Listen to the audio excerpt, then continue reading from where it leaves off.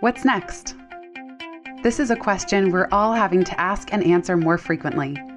I'm Jenny Blake, your host of the Pivot Podcast and author of Pivot, The Only Move That Matters Is Your Next One.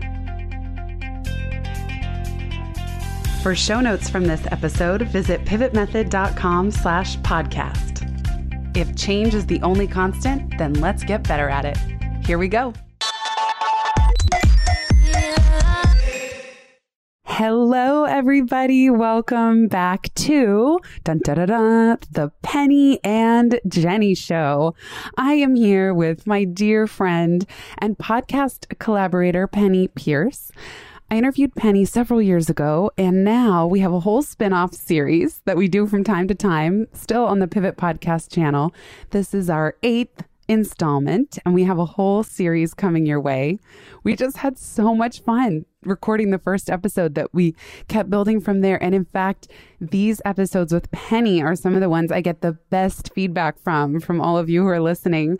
I hear so many kind words about Penny, and we enjoy riffing on these.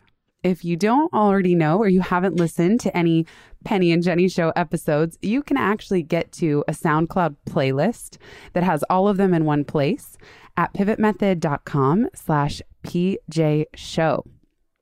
What that might mean is you don't know about Penny Pierce, who's one of my longtime mentors from afar, who then became a friend-tor and just one of my favorite people on the planet.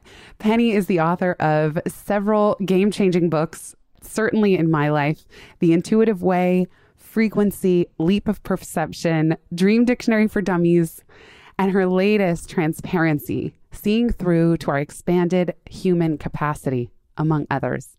Penny, I'm so happy we're back. Welcome to the show. Me too. I missed you. I know. I missed you too.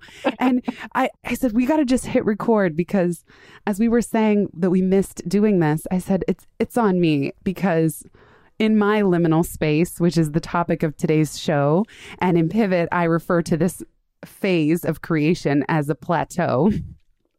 And it wasn't really a plateau, and liminal space isn't really a bad thing, but I just couldn't get it together to schedule and record something. So I'm just really happy that we're back.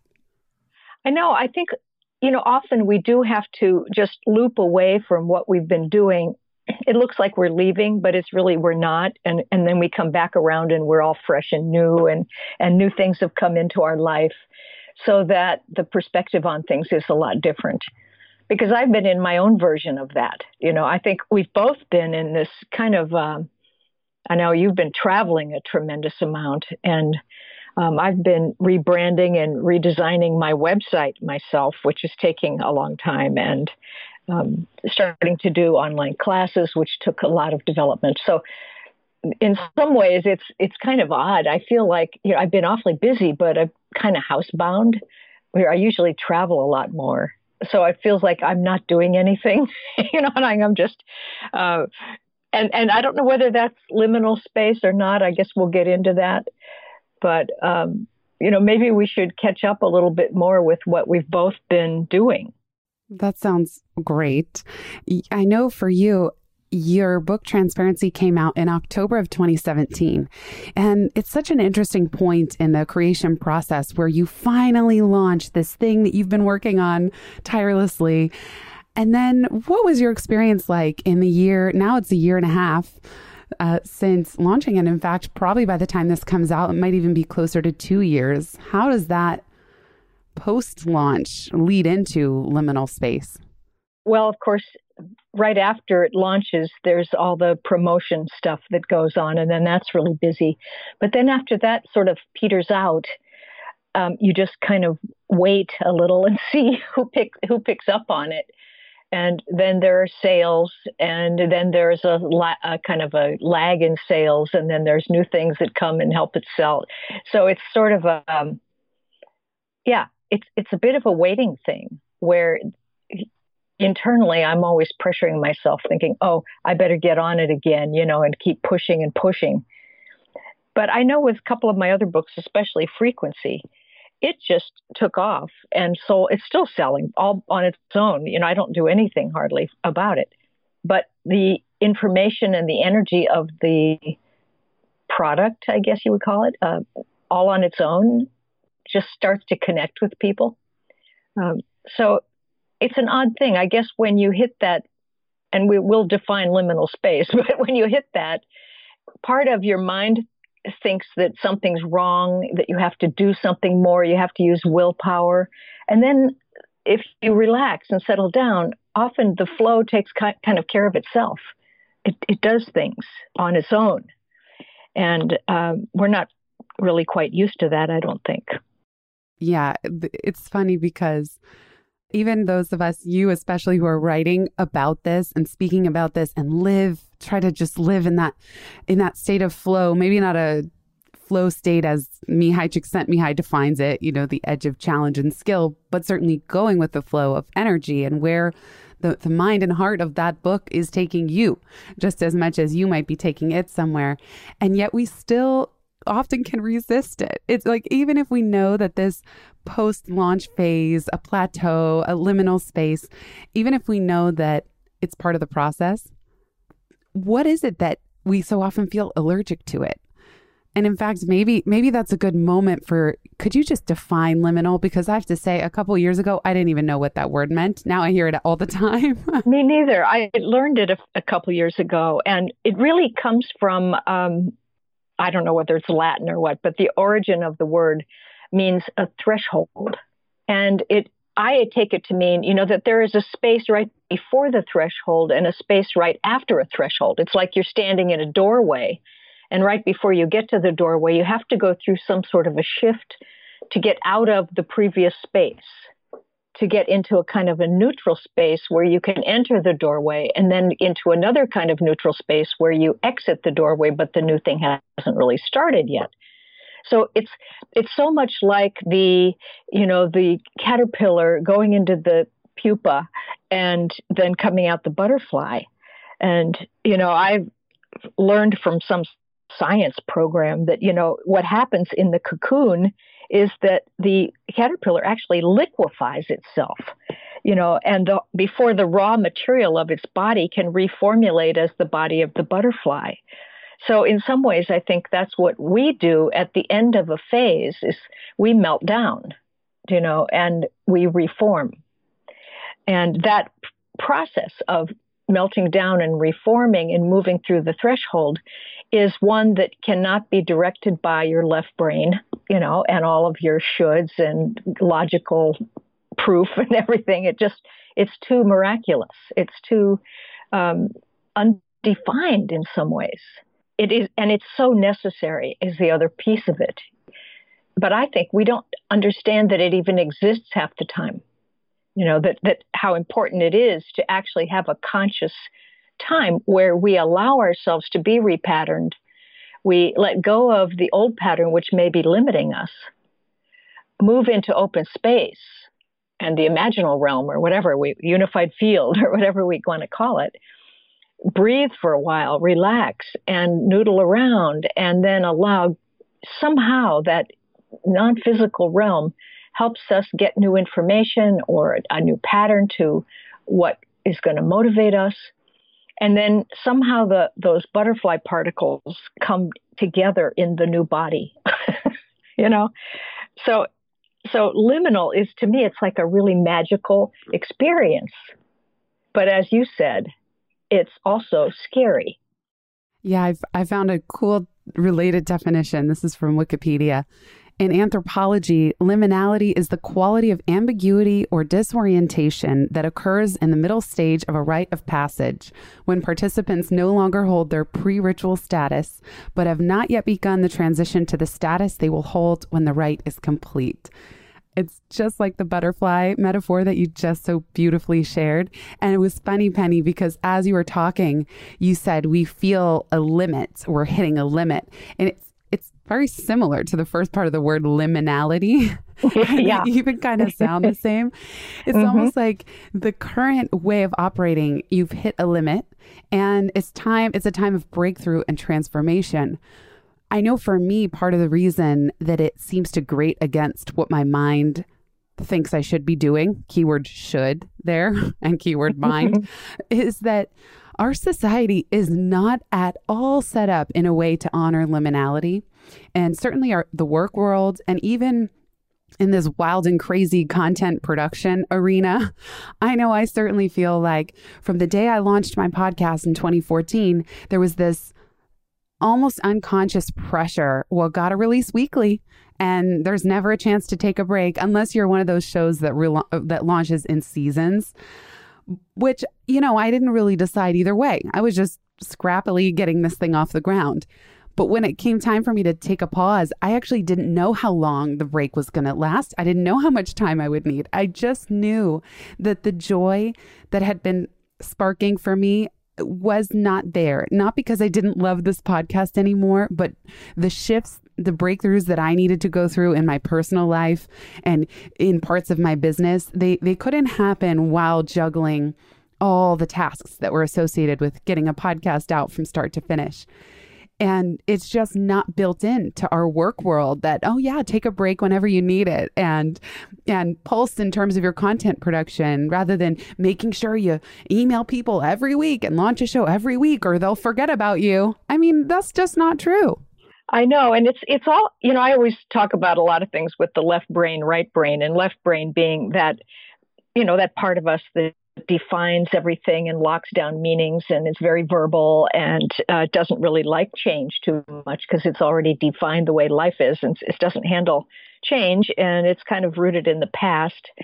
But it keeps us in that high motivational state because it associates stopping with loss, and that at least you have your podcast you're doing, Jenny, and you know how to do it, and you're doing the email and all that stuff is a security, and if you stop it, then suddenly, wait a minute, there's this fear of, if I don't move forward constantly with willpower, then if I stop or pause, I could fall into the void.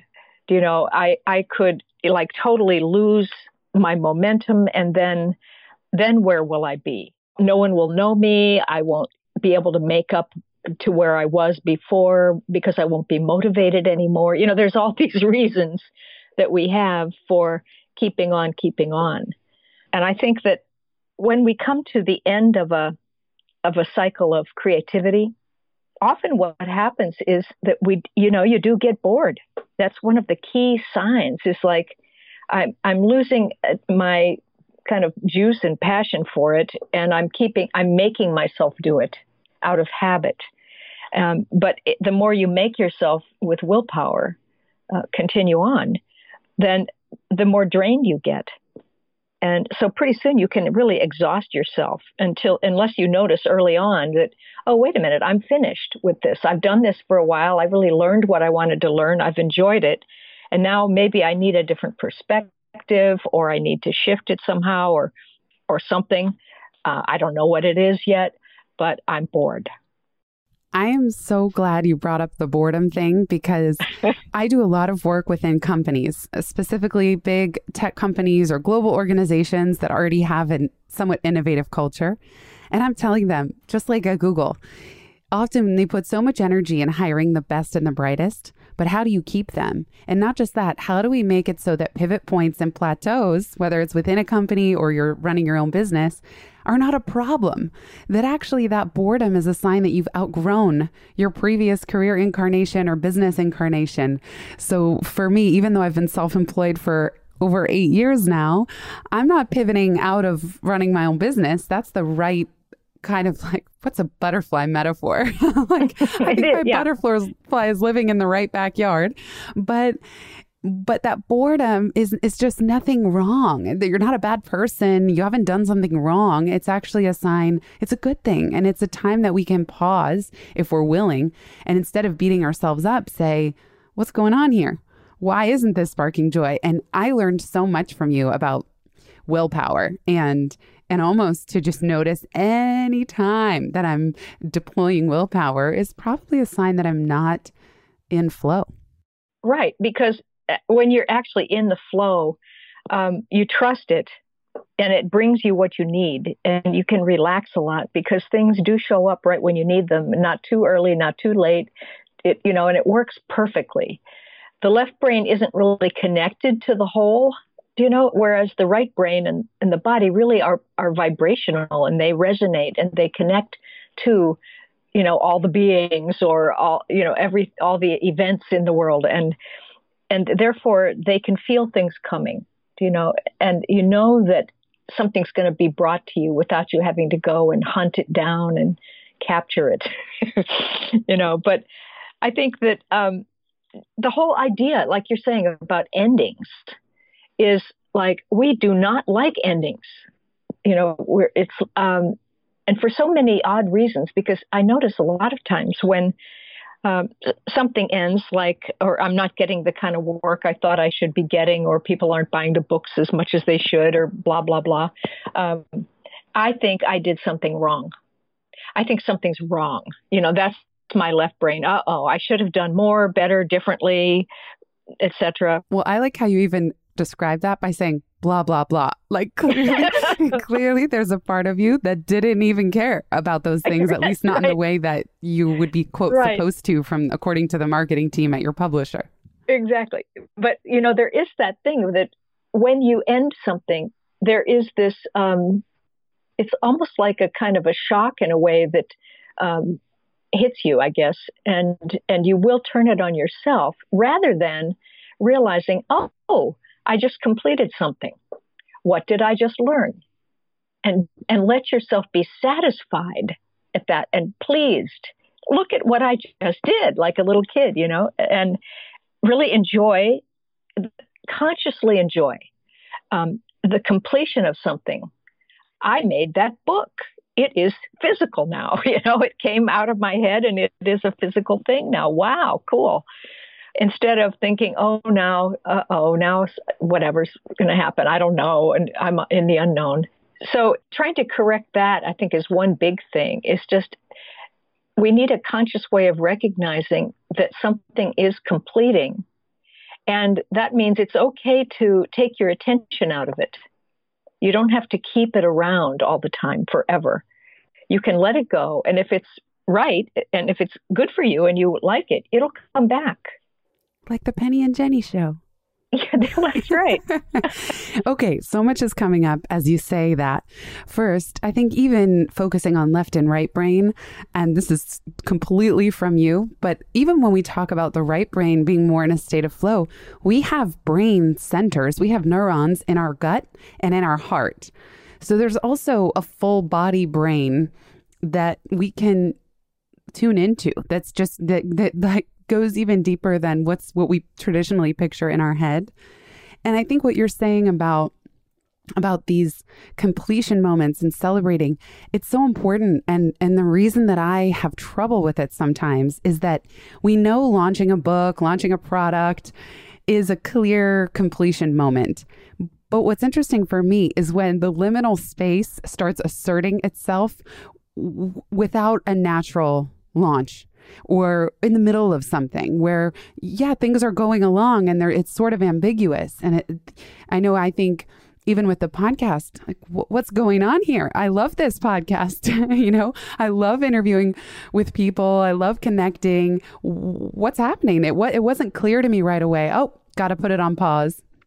And it kind of ties into a third thing, which is liminal space that comes from something ending, like taking a leave of absence from school.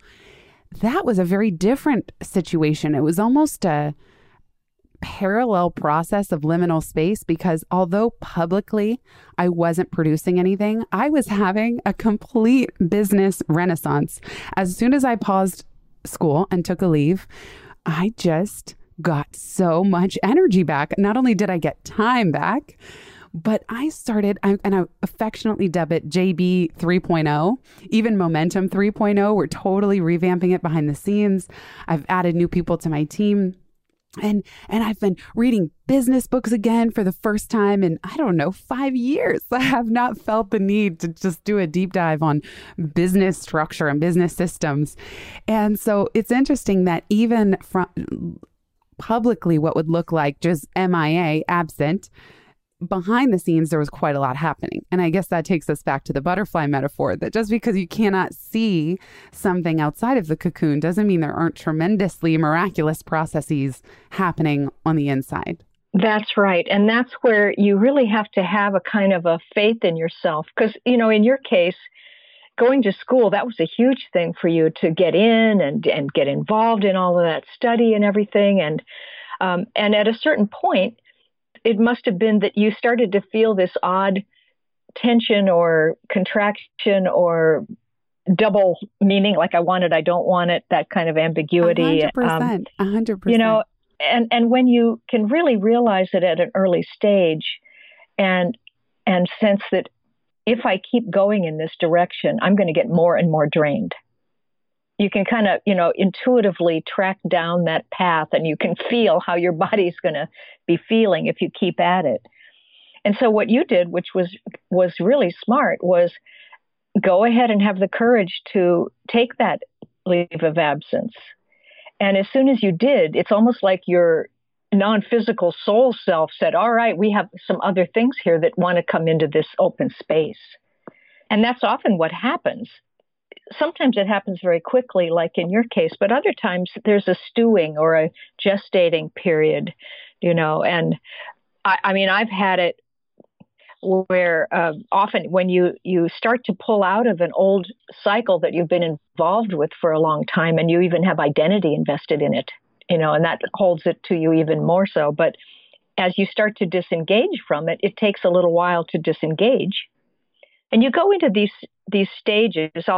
I wrote a couple of them down, so I'll just list these. But when you start to move into that liminal space, you're going to feel like you're in between, that you don't know something, that the old way is boring or it's damaging to your body and soul, that you're out of your comfort zone. You haven't found an answer yet, and you really want one. You can't seem to imagine your future, or the flow seems to have stopped. And then often you lose meanings and security during phases like that. And as you allow that to be, you just say, okay, this is the way it is. That helps you get through it, I think, is just to be. But of course, your left brain, which wants meanings, will often go quite nuts during this undefined stage.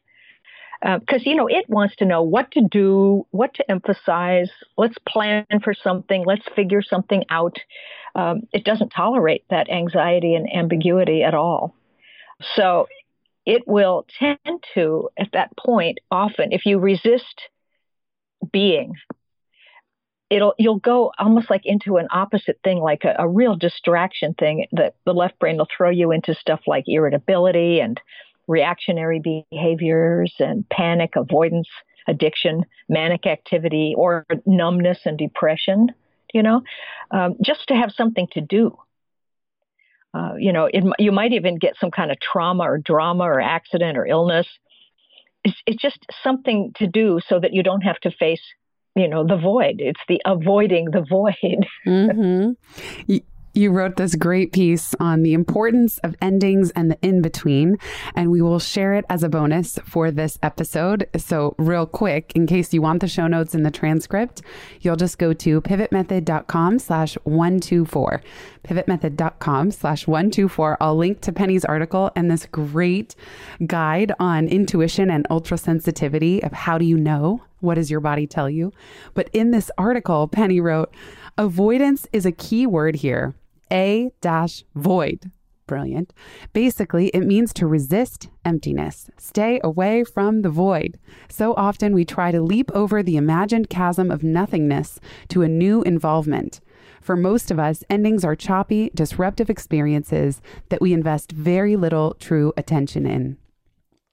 And you mentioned, Penny, my choice to leave school and go on leave happened pretty quickly, but I actually see it as a muscle that you nailed it. I was starting to feel this tension, both tension with my time. It was getting very challenging to do my schoolwork and keep my business running. Not to mention, I had stopped working out, meditating, seeing friends. I had already moved a lot of that.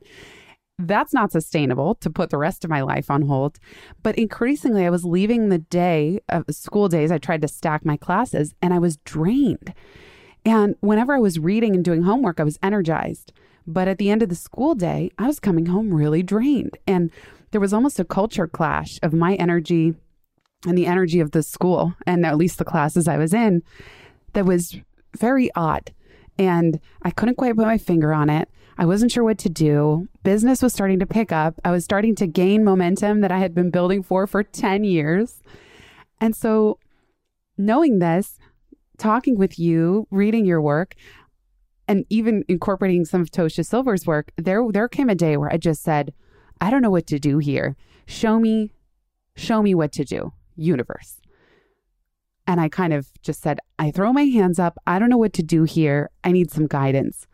Within 24 hours, I had 5 new training dates requested from 2 of my biggest corporate clients.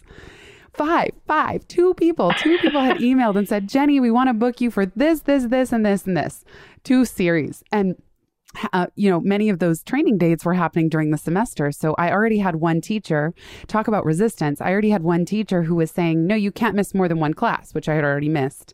So I didn't do a good job either. Bottom line is, all the signals were saying there's not a fit here. There's a clash. But of course, making the decision to leave, I still felt bad. I still felt like, oh no, but so many people were excited that I was going and I was excited. And it's not like me to leave something halfway through the semester even. I did 6 weeks of work that just won't be counted toward anything except my own edification, and just dropping a master's halfway through. It's weird because leaving something incomplete is really not part of my identity. My mom always raised me to finish the season. If I ever wanted to quit a sports team or a dance class, she always said, you don't have to do it next year, but you got to finish what you started and what you committed to this year. But I like that, Jenny. I think that in some ways, it's a different kind of pivot. It's okay when, I think we do this. We place ourselves into situations to test some idea that we have unconsciously in ourselves. Like, for instance, you may have gone back into that school model, which is very structured and left-brained and hierarchical and academic, because part of your mind thought that was the way to go, or that was something important to have. But that's not who you are. That's not the way you actually succeed in this world today. You're more self-motivated than that. So it's like, I think you went into it to feel it out and see, how is it now? Do I like it now? Is That's true. Going to be the thing? And then go, nope, this isn't it. Well, yeah, or either it's not it or it's not now, but either way, it's not now. And you're so right. I had not considered that it's this layering. I talk a lot about think of your career like a smartphone. And there's an old operating system that's the school model and even the corporate model. And it just doesn't fit. I don't think it fits me, my body, my business, my energy, or where we're heading as a society, to be honest. Right. It's exhausting. And it's too slow. It's too slow. It's too structured. It's too hierarchical. It's too much based on willpower and shoulds and sort of forcing things. And I just love your connection there, that there's almost a new operating system that had taken over. And in fact, when I said I was going to school, I said, I'm putting myself in the path of pivot. I don't have an end goal. I don't know where it's going to take me. And even now, a couple months, having been on leave, and I'm going to stay on leave in the fall, as in I'm already deferring my leave. I still don't know what was the point of school. I learned so many things, and it definitely expanded my scope around all kinds of insights, not only about religion, about Christianity, about Buddhism, about the social justice world and what that's like. I mean, many different things, but on the whole and how it relates to the rest of my business, I still have no clue. I just know I'm not meant to be there right now. But, each one of those things that you just mentioned could be like a seed, that each one in time, it sends down roots and it grows and it starts to give you associated ideas from the traditional way, that each one is kind of like a little, the way a pearl grows from a disturbance in the shell, that there's something there that each one of those things is going to expand out into your own kind of expanded thinking, if that makes sense. But I do think, but even though it wasn't exactly right for you, when you leave it, you still go into liminal space for a moment. Definitely. Right? Oh yeah. And again, that liminal space of professionally not really knowing where I stand or what's next, even as I do JB 3.0 and Momentum 3.0, even the podcast, Rejuvenating It, I'm like, who am I? Why are people here? Like, right. There are so many podcasts now. I really don't know. I really can't put my finger on it. I don't always have an easy time differentiating myself from anything else. And even if you could tell me as my friend or any of you listening, and by the way, I'm all ears, like, would find it very helpful to have some outside perspective. But it's like, we can't always know it about ourselves, even if it seems obvious to others. And I want to hear from you too, Penny, because I know we talk about the post-launch goo state, where you're kind of just in a goo state. But then I think follows the liminal state, and they're a little bit different. And I would love to hear your experience of, after all the marketing for the book, what was your goo state? And then where do you find yourself now, even liminal or emerging from it? Right. I took my attention away from writing and started to move into, ended up getting involved with a group of people actually in New York, and got all excited about some projects. And then that went through a cycle. And then it was kind of like your school experience. It was like, oh, wait a minute, this is not what I thought it was. And we actually all have different purposes here. And so I had to leave and loop away, and everybody's still, fine, but it's separated. Then when I had that that was the liminal space then. So what's next? And I realized I need to really, really think now, how will my work evolve? Who do I want to talk to? How do I want to get this body of knowledge that's come through me over all these years? Who do I want to get it to? And I realized, I really want to get it to people who are leaders and facilitators and who are able to influence other people so that it can, have an impact more. So then I started in on that. But, I think there was a time, I've had this happen before where I remember one time especially after I moved from San Francisco and the Bay Area, where I'd been so active and everything, to Florida, which is because my mom had gotten sick, and it was a psychic shock.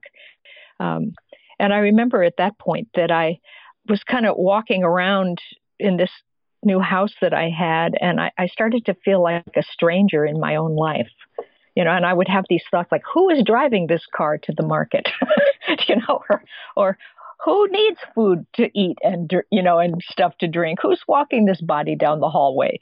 And, how did I get here? This kind of thing, like, it's like a strange little distance from my involvement in my own personality. And I began to feel at that point like my whole story and my history and my bios and everything, it was just not mine, or maybe I didn't even care to recite it anymore. It was kind of boring to me. Like, I'm not just that. And, those stories could belong to anyone if they wanted them, the stories, and then I thought, well, maybe I'm going to die soon. No, then I went, no. So that kind of got me thinking about, what is it like to live without an identity that you're so locked into?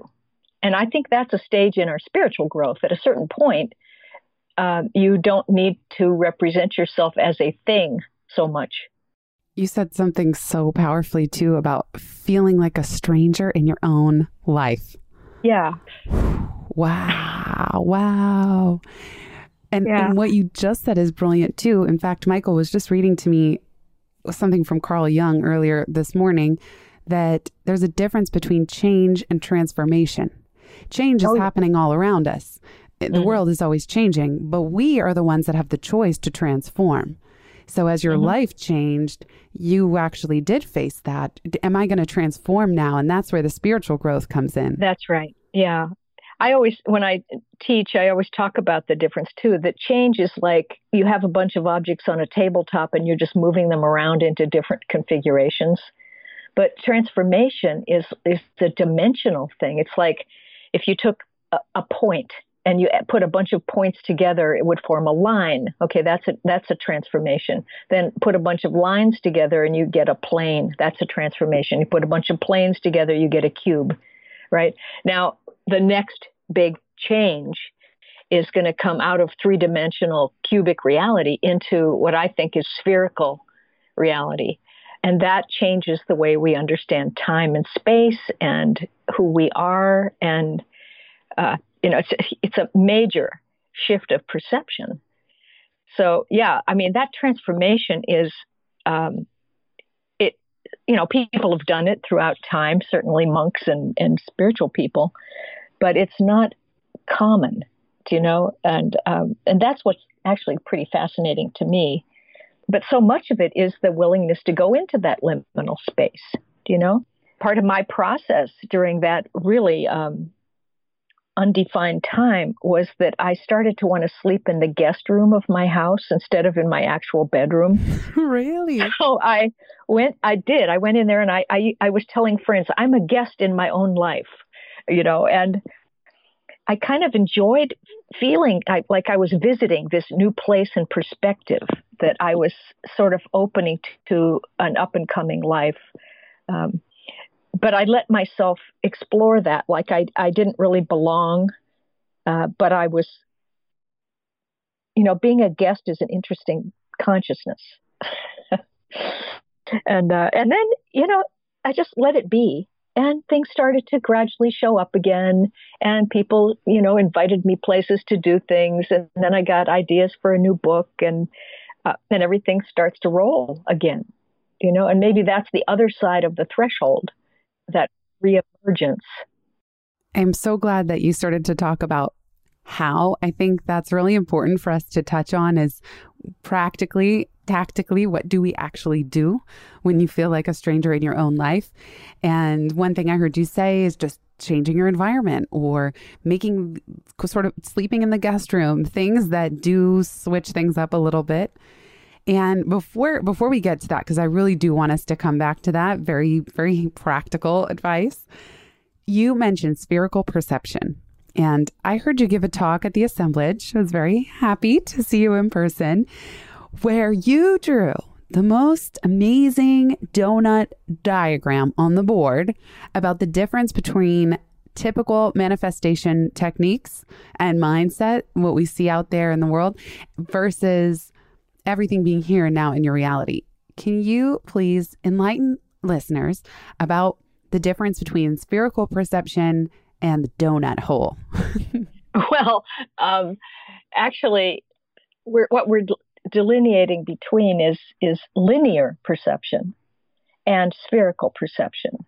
So I think the illustration I had was that there's like a donut and a donut hole, and that's actually the old kind of linear perception, where in the center of the donut, which is where you and your soul actually exist and you create your life, if you project your attention out into the outer world, that we have this idea that there's an outer world that's separate from us. And if you are always putting your mind out there into the future or the past or somebody else's reality or some fictitious reality or whatever, then you're not in the center and you can't feel your guidance. You can't feel your connection to your own self and the soul, yourself as soul, or yourself as connected to the whole unified field, to the whole collective consciousness.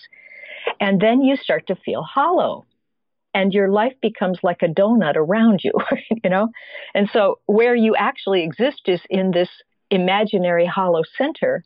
And that's why people often talk about lack of self-worth, or they feel empty and hollow. Like a lot of people who get addicted to food, they're filling this empty void inside of themselves, which is, I think, that hollow place. So the remedy for that is to suck back in all the little fishing lines you've thrown out into the world, reel it all back into the center, and be in your body, be in the center, feel yourself. I call it your home frequency. Get back into yourself, the way you like yourself, your best self, and just be there, because really that's where you are. And then what happens is the donut all gets absorbed into what used to be the hollow center, and it turns into a sphere or a ball. And now there's nothing outside of you, because the ball expands and contracts. It's like it's an imaginary boundary. It's not really a line between you and anything. It's just your mind taking different focal lengths, but really there's never anything outside of you from then on. And you have an awareness of unity. At that point, that's where the reality shifts. I don't know if I explained that well enough. That's a great way to put it, that when you look too far out in the future, or you see something outside of yourself, there's nobody home. And that's that donut hole in the center, that you've left your current reality. And it was just so powerful how you drew that diagram, and that really the key is to inhabit. Inhabit,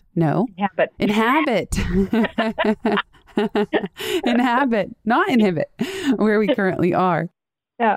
But also, Jenny, that is not liminal space. When you vacate. Oh, right. Right. When you vacate out of the center of yourself through projection, that is really probably the only void that there actually is. It's like a strange imagined void, because once you come back to yourself, it's full again. And that is the irony about the void, which I'm glad I thought of talking about this, because, when we go into that liminal space, suddenly when you first enter it, it feels like it's empty, because you're finished with something, and you're probably running on empty at that time. You're done with a whole cycle of creation. And as you move out of that, you see through the filter of emptiness. And so it looks like a void. But the minute you let yourself relax and be in that spaciousness, it becomes full. And then you're in the imaginal realm, where all things are possible, and every variable is there that you can combine in any way you want to. And it's like your playground, and as soon as you're there, you get all motivated again. And it actually doesn't take that much time. It's actually out of time. But as much as we resist being in it, that makes it seem so much more difficult. And then that makes it seem like it takes a lot of time. Right. Does that make sense? Oh yeah, definitely, definitely. Because it's such a great point that when we're resisting it, it feels like it's taking forever. It's never going to end. And as you said, there's a real lack of confidence that starts to happen of, oh no, everything's slipping away. Fear comes in, and time's going to really drag, because probably from that state, you're not even going to think of your best solutions or what the new you really needs. So let's get into some very practical things. I can say one thing that happens when I'm feeling in a liminal state, I've gotten much better at just saying, I need a break. So, and that's okay. And I actually don't need to explain it. Now, this is going to be harder if you work at a job and you have to show up at the same time every day. But there's also no reason you can't plan your own staycation coming up if you have the vacation days. But I do think it's important just to acknowledge that, oh, something is happening here. There's a Rilke quote that a new thing has entered upon you and you don't yet know what it is. I'm paraphrasing, but that's the thing. So you don't have to know what it is to just say, this is here. Oh, here it is, that plateau or that liminal state. And so for me, acknowledging it and then asking, what am I curious about? So what is feeling friction that I need to pause?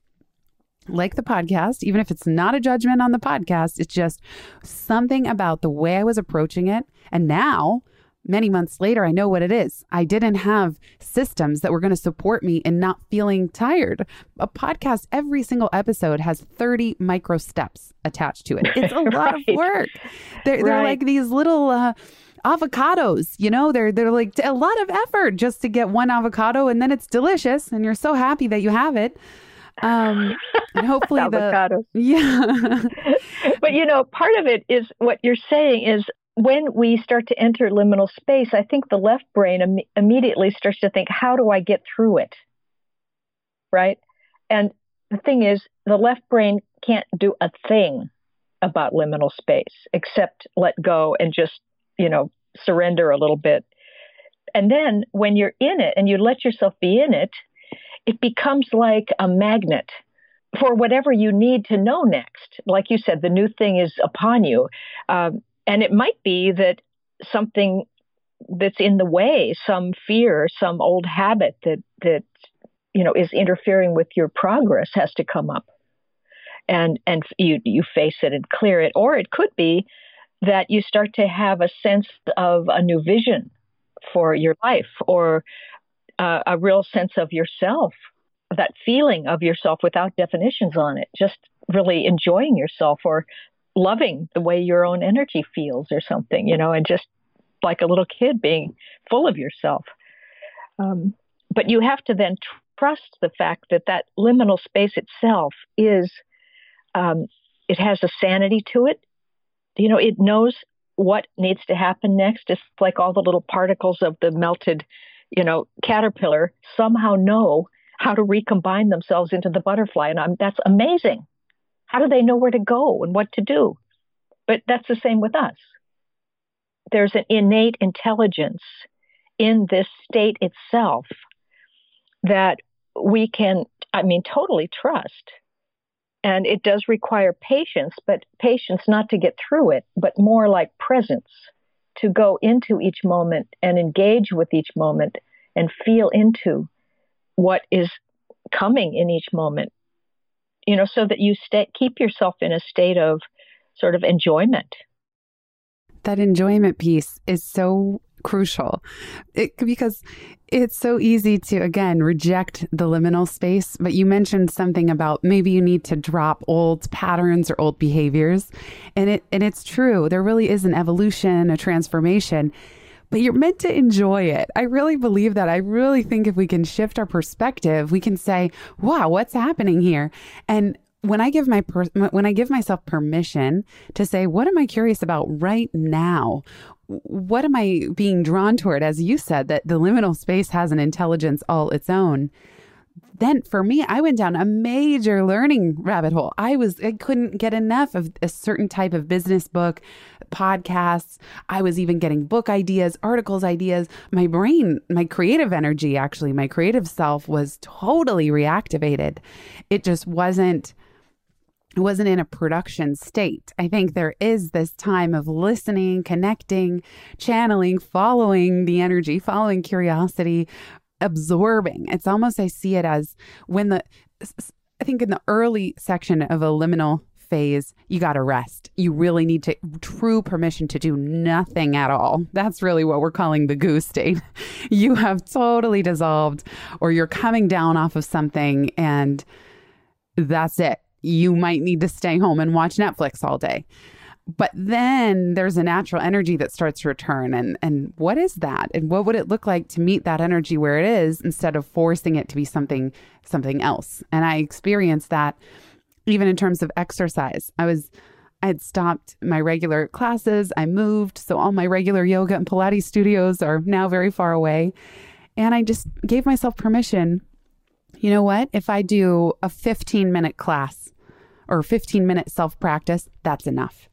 And I just needed to give myself that permission. And I even set a goal, 2 15-minute blocks a day, because, okay, that's a little harder to kind of turn down. And maybe I'd look forward to it more if I didn't see it as this big looming to do. Yeah, I think there is something in it about letting yourself, when you enter it, going into more of a right brain kind of state where there are no goals. There's just a sense of one thing emerging or arising in the moment that you notice what you notice. You're allowing yourself to go from one noticing to the next noticing to the next noticing, and without right and wrong or judgment or all the left brain's way of categorizing things. And in a way that gets you a little bit out of, the to-do list and that sort of pressurized state, and it allows you to start to feel your life process And when you're open into that, I think that the benefits of it are that you learn to trust the flow and you trust your own evolution process. And you become more comfortable being with the moment as it is, not trying to enforce a change. And if you're more into paying attention, like putting attention on and into things so that you penetrate and feeling into your experience. I mean, this is the work at hand. It's not so much mental work as it is, I don't know what you would call that. It is mental, I guess, but it's more experiential. And then the waiting, because the left brain always feels like, I'm waiting for this to be over. Then it doesn't cause impatience. You don't even think there's a future thing. It's now. And now is fun. Being quiet doesn't feel like the void anymore. And the whole openness or the spaciousness that you're getting into, all that potential, it's really pleasurable. And as soon as you get filled up, my gosh, there you are on a new cycle of activity and new ideas and new curiosities, and off you go. It's just stay in it. Don't project again. Stay with what's happening. And nothing's ever empty. Not really. Part of what allows me to stay in it is what we touched on earlier, is questioning assumptions. Because I think sometimes a lot of the resistance that comes from this liminal state, and it may even come from other people. What are you doing? What are you up to? What's next? And you're what do you answer? I'm in the now, and the now is fun, which I love that line, Penny. But it's questioning assumptions. It's, well, what happens if I pause something, or I don't mail the newsletter this week or this month or even this year? What happens? And maybe there is some downside. I'm not saying there's never any consequences, but is it permanent? Is it that big of a deal? There was a kind of thought exercise, and I forget who originated it. It's been quoted many times, but how much will this matter in 10 minutes, 10 months, and 10 years? So another thing that helps me process when I'm in a liminal state, or I'm not there, there's no there, of course, but where I'm not totally in a flow again, is just saying, I'm taking the long-term view on my life, on everything I'm creating. And that allows me to be in the now because things are less urgent. There's less time sensitivity that we tend to place from the outside world. Now, that said, this can be scary to do when you're self-employed. So on one hand, it could be easier to do because you don't have to show up for anyone else necessarily. But then it's a little scarier because, well, you still have to feed yourself. There's not going to be work coming in if you're not out there doing it. Right. And that ties into also the assumptions that you said before, is that what are all my have-tos? Like, oh, I have to make this much money. I have to do this. I have to see this many people every week.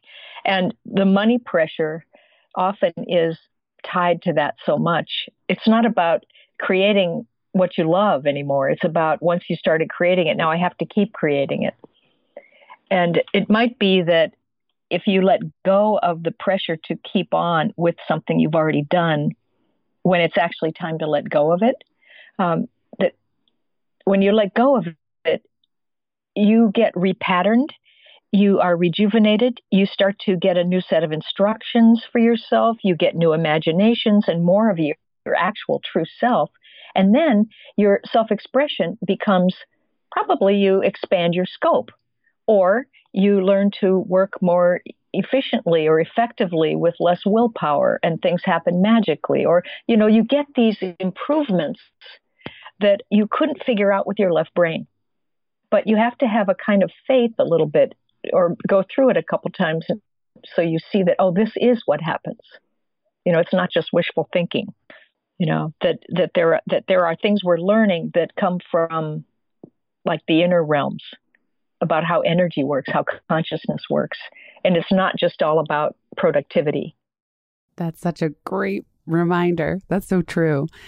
And it's very, I have to say now, being married to a Lebanese man, that it wasn't until meeting Michael that I realized just how work focused we are here in America. And not everyone listening lives in the States, But probably if you don't live in the States, you could even observe it even better. But here, there's such a pervasive sense in the water that you are what you do, whether it's how you introduce yourself as your career or your job, but even just you are what you produce. We live in a very capitalistic society that orients our worth based on output, production, even creating to an extent. And if we can just recognize that tremendous pressure, that sometimes these transitions and transformations exactly have nothing to do with the learning isn't about learning how to be more productive. It's learning what your soul is here to learn. Yes. And I think it's often actually learning to be your soul, not just to be your personality and your brain, but to be your soul and be soul directed.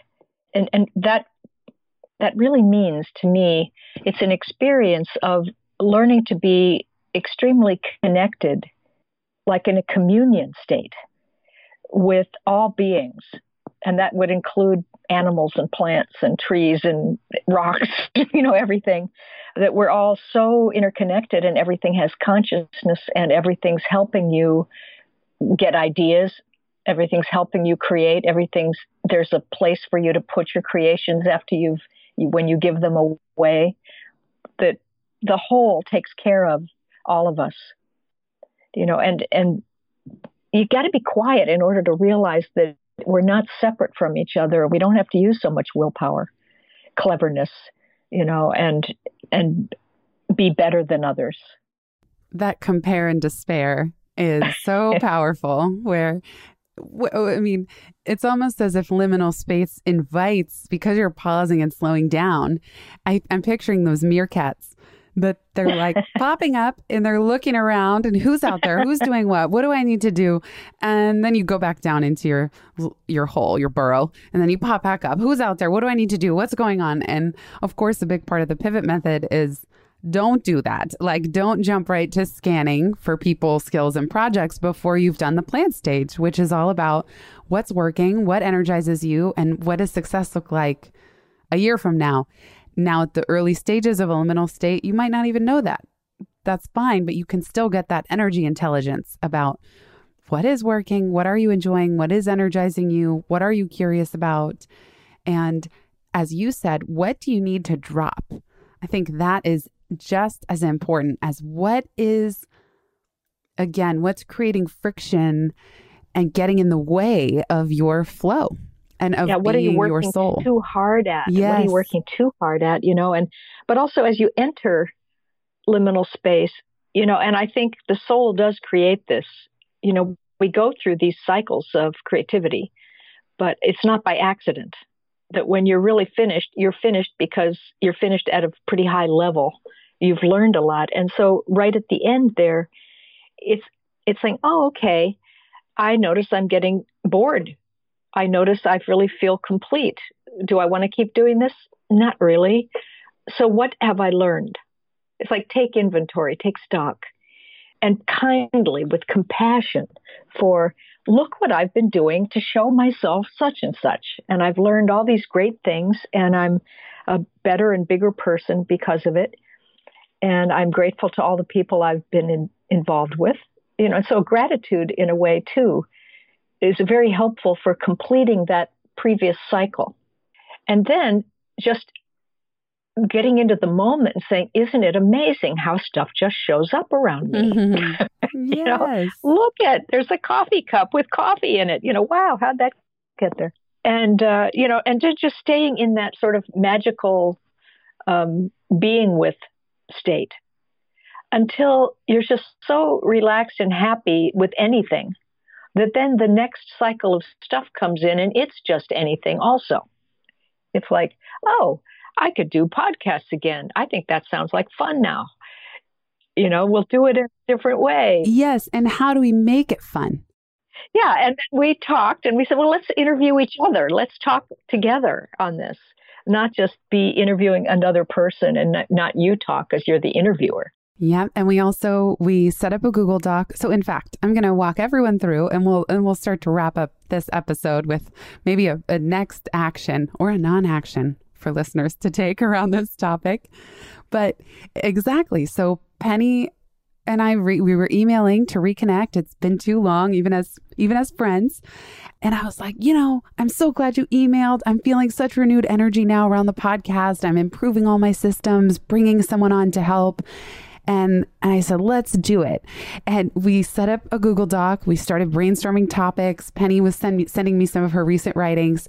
And also we are batching the recording. So Penny and I get to talk for twice as long as you're listening to this episode because we're recording 2 at a time and just trying it out. How does that go? And maybe that reduces the friction of scheduling 4 different times. We actually have 2 blocks. And speaking about the flow state, we get in a flow with each other. So I'm already excited to pause and riff on the next topic and see, maybe we're not even starting cold. We already have a whole hour under our belt. And we're just trying it out. And that's another thing I'm always plugging around Pivot is what can I try? That at the end of the day, the Pivot method, what's working? What does success look like? What's out there? And what can I try? That what can I try is crucial. And so, okay, we know we're both excited. Our energy, our intention is there. What can we try? How can we try to have this be seamless and fun and enjoyable and work in that way? And so it has been really fun, Penny, to collaborate with you in that way. And then we even both said, and then let's just hit record and flow. Let's just see what comes up in the moment. Right. Yeah. And it's fun even going into our intuition and thinking what topics feel timely, what haven't we talked about before and what ideas go together, that could make a topic. I love that part too, because it's like, I don't know. I remember as a kid, I always used to make mixtures in the kitchen with, put ketchup and mustard and like whatever all I could find in the refrigerator together. It's somewhat related to that. Well, I can only ever talk about what's fresh. And we were saying this before we hit record. I have a really hard time just taking some topic I feel complete around and then talking about it. Like, I really need to say what's real right now. What's my truth with a capital T? And then it's just a super bonus if you and I align around that and can bring different perspectives. So Penny, let's end this one here and this is a teaser for everyone listening that we have more to follow in this series, this next batch of the Penny and Jenny show. Before we wrap up, Penny, what's one question or reflection or action, which is a funny word for this topic, but that you would have listeners try when they're done listening to this episode?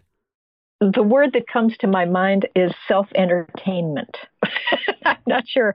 It's almost like if you can just stay in the moment, no matter what's happening, even if you're irritated, and then notice that you're actually entertaining yourself somehow, that you could make it funny, you could make it interesting, you could make it enjoyable, you could learn something, you could reframe it, you could do whatever you like to do that entertains you, but that gets you involved in the moment. I'm going to build on that. And my question will be, what are you wildly curious about? What are you daydreaming about? My friend Neil would say, what is your Saturday morning test? Just tune into that. And what, for me, I get excited and it goes in waves. What types of podcast episodes are you the most excited when they come into your queue? What kinds of books are piling up on your Amazon wish list? Even if it has nothing to do with what you're currently doing or the current version of your life or business. And on that note, if you want an amazing handout from Penny from this episode, it has 33 questions to ask yourself about intuition and ultra sensitivity. It's called How Do You Know? And I'm going to bundle that with Penny's recent article that we referenced on liminal space. You can grab that at pivotmethod.com/124. That's also where you can find a full transcript for this episode, pivotmethod.com/124. And we want to hear from you. Like I said, these have been some of the most well-received episodes. And maybe Penny and I don't even know 100% why. I mean, I think we can have a guess. We both really enjoy each other in these topics. But if you want to ask us a question, we're really interested to do a listener Q&A episode where you'll submit a short voice recording at pivotmethod.com/ask. And then we'll collect. When we get critical mass, we'll roll them into an episode, and Penny and I will play your question on the air, and we'll then answer it and riff on those topics together. So again, all the resources from this show are at pivotmethod.com/124. And you can submit a question for us at pivotmethod.com/ask. And finally, last but not least, you can also hear the full Penny and Jenny Show series either on SoundCloud or go to pivotmethod.com/PJ Show. Penny, what a joy. Exactly. Exactly. So great to be here. We are going to sign off for now and keep an eye out or an ear out for our next installment in the Penny and Jenny Show coming soon.